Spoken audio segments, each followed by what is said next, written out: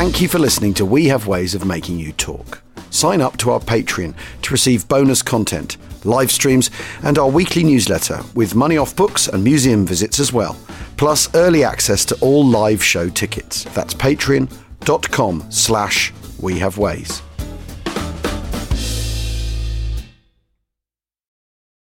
This episode is brought to you by Visit Williamsburg. In Williamsburg, Virginia, there's never too much of a good thing. Whether you're a foodie, a golfer, a history buff, a shopaholic, an outdoor enthusiast, or a thrill seeker, you'll find what you came for here and more. So ask yourself, what is it you want? Discover Williamsburg and plan your trip at visitwilliamsburg.com.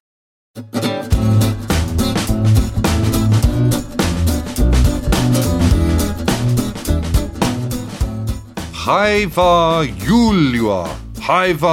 Julua, which I have no idea I've done that right, but it is Finnish for Merry Christmas. Merry Christmas. Although it really should be Happy New Year by this stage, because I think we've got to New Year's Eve, haven't we? It's New Year's Eve, isn't it, everyone? How exciting. 2019 finally exits the scene.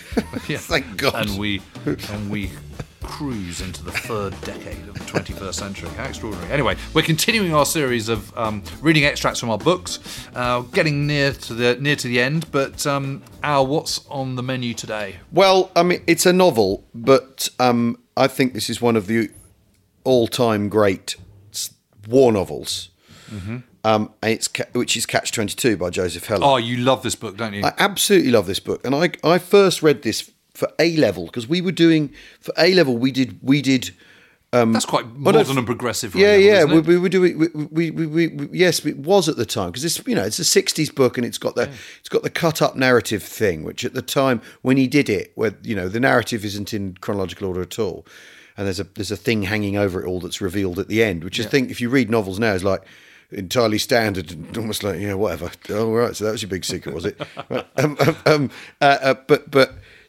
But what's brilliant about this is, and it is a book from the 60s, so it's got 60s things going on in it, and it was a hit because of the Vietnam War. But the thing about this book is it's very, very, very, very funny, and it's very, very much. I know we've read a couple of these where it's been a novel written by someone who experienced the thing, like The Cauldron right at the start of this, the Zeno book.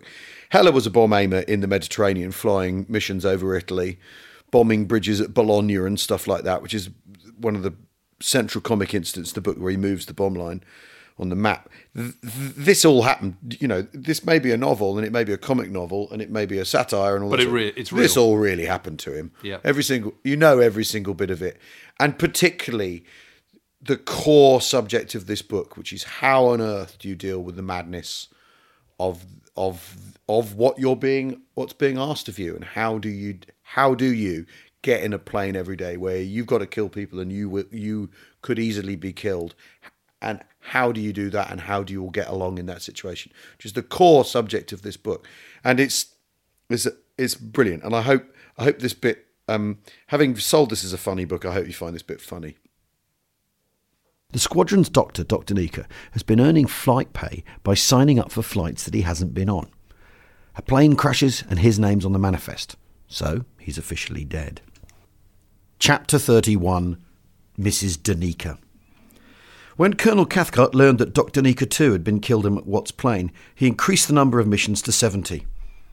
The first person in the squadron to find out that Dr. Nika was dead was Sergeant Towser, who had been informed earlier by the man in the control tower that Dr. Nika's name was down as a passenger on the pilot's manifest McWatt had filed before taking off. Sergeant Towser brushed away a tear and struck Dr. Nika's name from the roster of squadron personnel. With lips still quivering, he rose and trudged outside reluctantly to break the bad news to Gus and Wes, discreetly avoiding any conversation with Dr. Nika himself as he moved by the flight surgeon's slight sepulchral figure roosting despondently on his stool in the late afternoon sunlight between the orderly room and the medical tent. Sergeant Towser's heart was heavy. Now he had 2 dead men on his hands. Mudd, the dead man in Yossarian's tent, who wasn't even there, and Dr. Nika, the new dead man in the squadron, who most certainly was there and gave every indication of proving a still thornier administrative problem for him.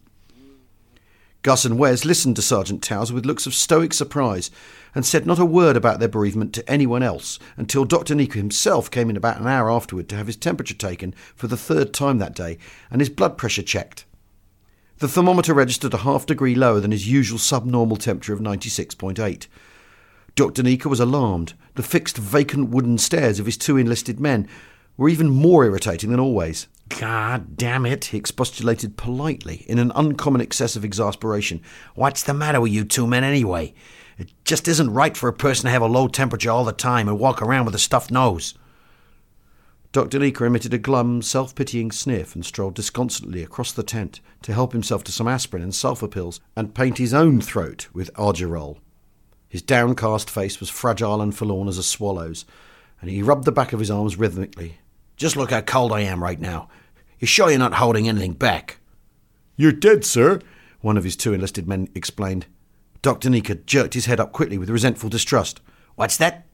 "You're dead, sir," repeated the other. "That's probably the reason you always feel so cold." "That's right, sir. You've probably been dead all this time and we just didn't detect it." "What the hell are you both talking about?" Dr. Nika cried shrilly with a surging, petrifying sensation of some onrushing, unavoidable disaster. "It's true, sir," said one of the enlisted men. "Your records show that you went up in McWatt's plane to collect some flight time. You didn't come down in a parachute, so you must have been killed in the crash." "That's right, sir," said the other. "You ought to be glad you got any temperature at all." Dr. Nika's mind was reeling in confusion. "Have you both gone crazy?" he demanded. "I'm going to report this whole insubordinate incident to Sergeant Towser." "Sergeant Towser's the one who told us about it," said either Gus or Wes. "The War Department's even going to notify your wife." Dr. Nika yelped and ran out of the medical tent to remonstrate with Sergeant Towser, who edged away from him with repugnance and advised Dr. Nika to remain out of sight as much as possible until some decision could be reached relating to the disposition of his remains. "Gee, I guess he really is dead," grieved one of his enlisted men in a low, respectful voice. "I'm going to miss him. He was a pretty wonderful guy, wasn't he?" "Yeah, he sure was," mourned the other. "But I'm glad the little fuck is gone. I was getting sick and tired of taking his blood pressure all the time." Mrs. Danica, Dr. Nika's wife, was not glad that Dr. Nika was gone, and split the peaceful Staten Island night with woeful shrieks of lamentation when she learned by War Department telegram that her husband had been killed in action. Women came to comfort her, and their husbands paid condolence calls and hoped inwardly that she would soon move to another neighbourhood and spare them the obligation of continuous sympathy. The poor woman was totally distraught for almost a full week. Slowly, heroically, she found the strength to contemplate a future filled with dire problems for herself and her children.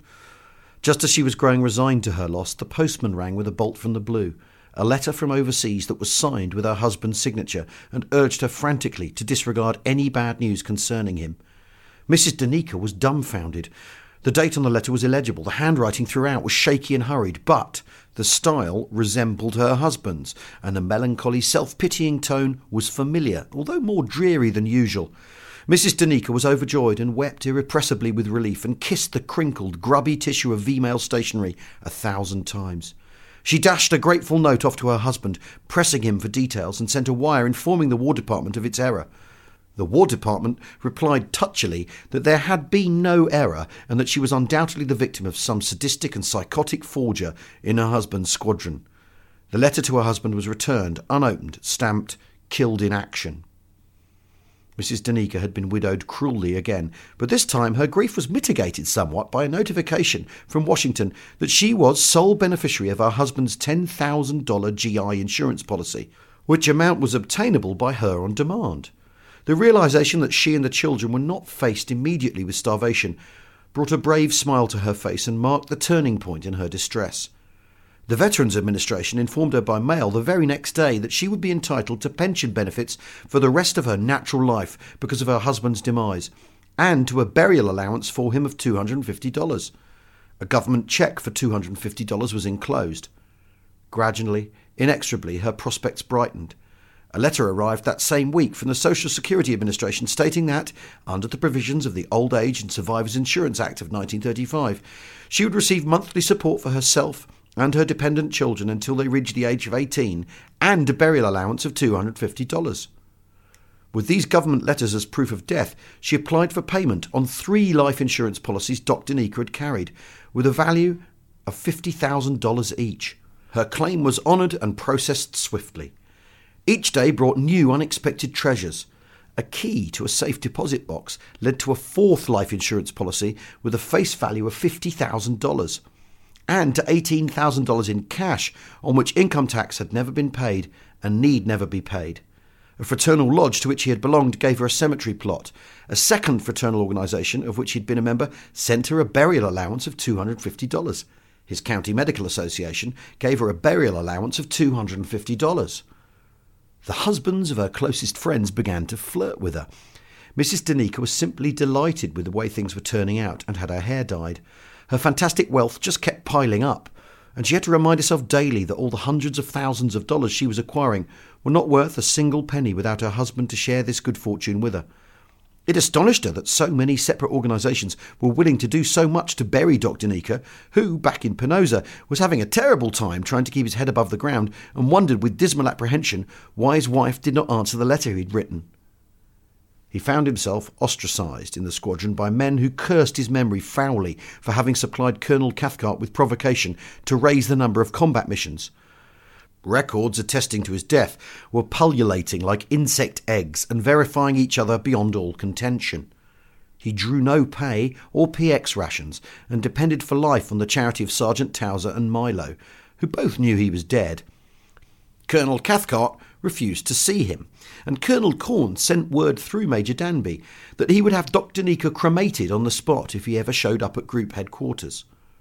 Major Danby confided that Group was incensed with all flight surgeons because of Dr. Stubbs, the busy-haired, baggy-chinned, slovenly flight surgeon in Dunbar's squadron, who was deliberately and defiantly brewing insidious dissension there by grounding all men with 60 missions on proper forms that were rejected by Group indignantly, with orders restoring the confused pilots, navigators, bombardiers and gunners to combat duty.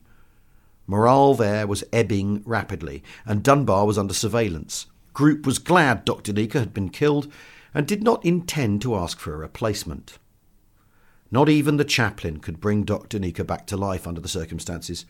Alarm changed to resignation, and more Dr. Danica acquired the look of an ailing rodent. The sacs under his eyes turned hollow and black, and he padded through the shadows fruitlessly like a ubiquitous spook. Even Captain Flume recoiled when Dr. Danica sought him out in the woods for help. Heartlessly, Gus and Wes turned him away from their medical tent without even a thermometer for comfort, and then, only then, did he realise that, to all intents and purposes, he really was dead, and that he had better do something damn fast if he ever hoped to save himself.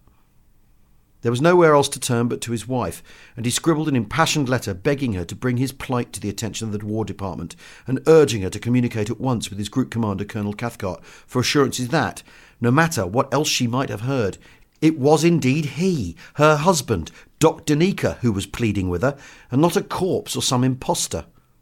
Mrs. Danica was stunned by the depth of emotion in the almost illegible appeal. She was torn with compunction and tempted to comply, but the very next letter she opened that day was sent from that same Colonel Cathcart, her husband's group commander, and began, "Dear Mrs., Mr., Miss, or Mr. and Mrs. Danica, words cannot express the deep personal grief I experienced when your husband, son, father, or brother was killed, wounded, or reported missing in action." Mrs. Danica moved with her children to Lansing, Michigan, and left no forwarding address. Well, thanks, Al, for that. Rightly one of the great classics, and Happy New Year to everyone. Happy New Year!